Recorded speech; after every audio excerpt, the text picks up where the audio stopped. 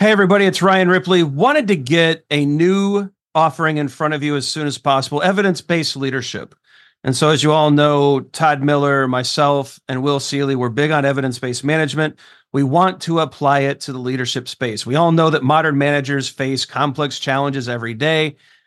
You're juggling a lot of needs, your direct reports, your stakeholders, your customers, they all need constant attention.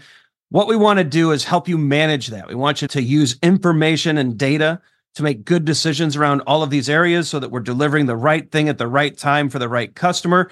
And we know that we're doing that because we're using data and evidence to validate all the things that we're doing. And not only that, we're not just looking at value, but we're looking at our capabilities as an organization.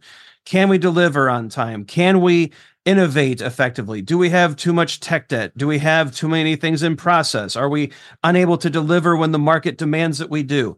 We look at all of these things with evidence-based management. We merge that into a leadership mindset and lens, and we enable you to make new and better decisions repeatedly based off of the data that you're collecting within your organization. It's exciting stuff. We hope you can join us. Visit agileforhumans.com/EBL course. Join us in one of these offerings. We think you're going to love it. Hope you can join us. Use Agile for Humans, the number 4, to take another 15% off of this course. And we can't wait to see you there.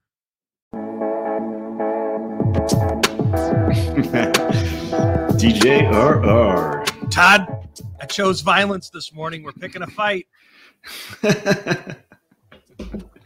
That's why we got the beats coming in. All right, everybody, welcome to Your Daily Scrum. I'm Ryan Ripley. That's Todd Miller. We're going to jump right into it today. Mm-hmm. Why? Because we just finished teaching a one-day PAL EBM course, and we're tired.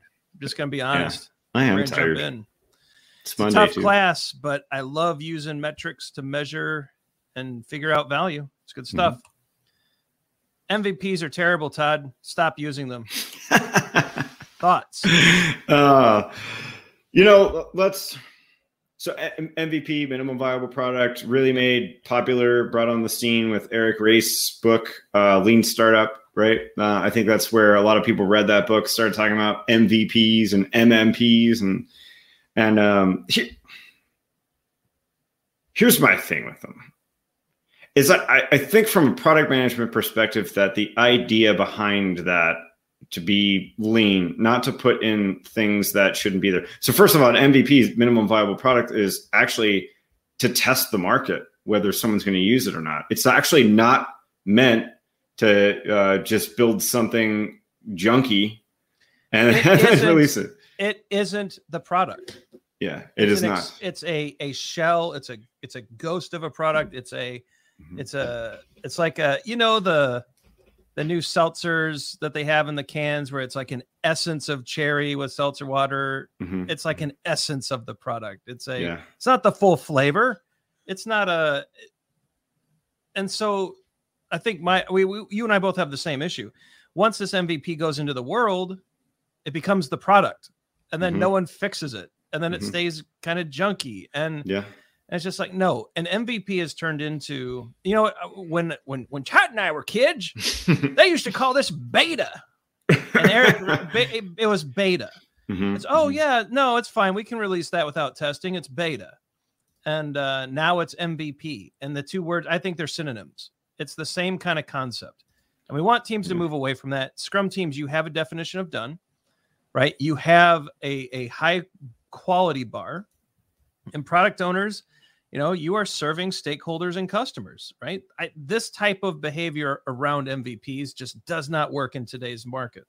Yeah.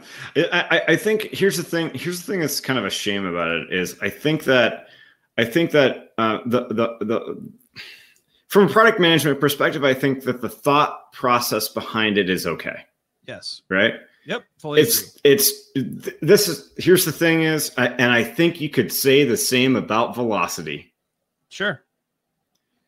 The problem is the implementations of it are really bad. There's a temptation to use both things horribly. Yes, there is. And it's almost, I would almost say it's like even beyond temptation. It's like borderline addiction, right? Yeah. To just take this thing and deliver something really junky to a customer with the thought that we'll fix it later. Yeah. And then you never get money to fix it.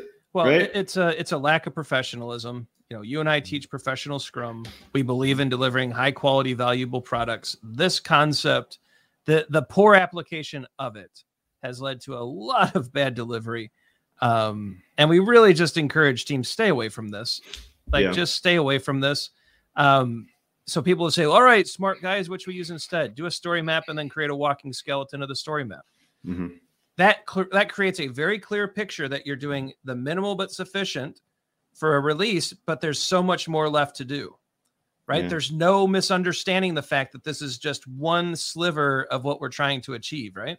I actually wouldn't mind, like you were just saying, though. I really wouldn't mind rolling. Usually I'm all up for updating our terminology. I really wouldn't mind rolling back the terminology on this one. I think when you use something like beta, right? Or what word did you use? Beta. Yeah, was it beta? Yeah. So I mean, what's wrong with that? I think that tells a better story. Yep. Right. Because that's really what it is. Let's not fool ourselves. Right. First of all, most people are getting the definition of it wrong. They when they say MVP, they mean MMP, right? But let's just call it a beta. Like let's not, no qualms about it. Everybody understands what that means, and that's the reality of what most people are building. And let's treat it like a beta, right? Let's get something quick to market. You want to test the market and see if it's going to work. Awesome. I think that as a strategy, you can try.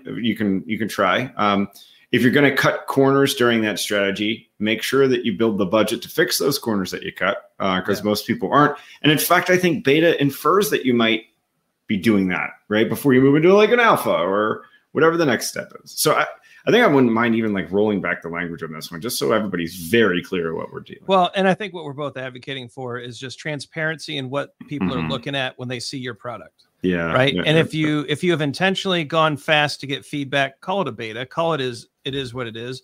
But if this is a high quality piece of a greater thing that you're building, maybe you do have an MMP or an MVP or that first iteration or whatever you want to call it. But let's just be clear about language. I think the big differentiator here, Todd, is I don't think beta meets the definition of done.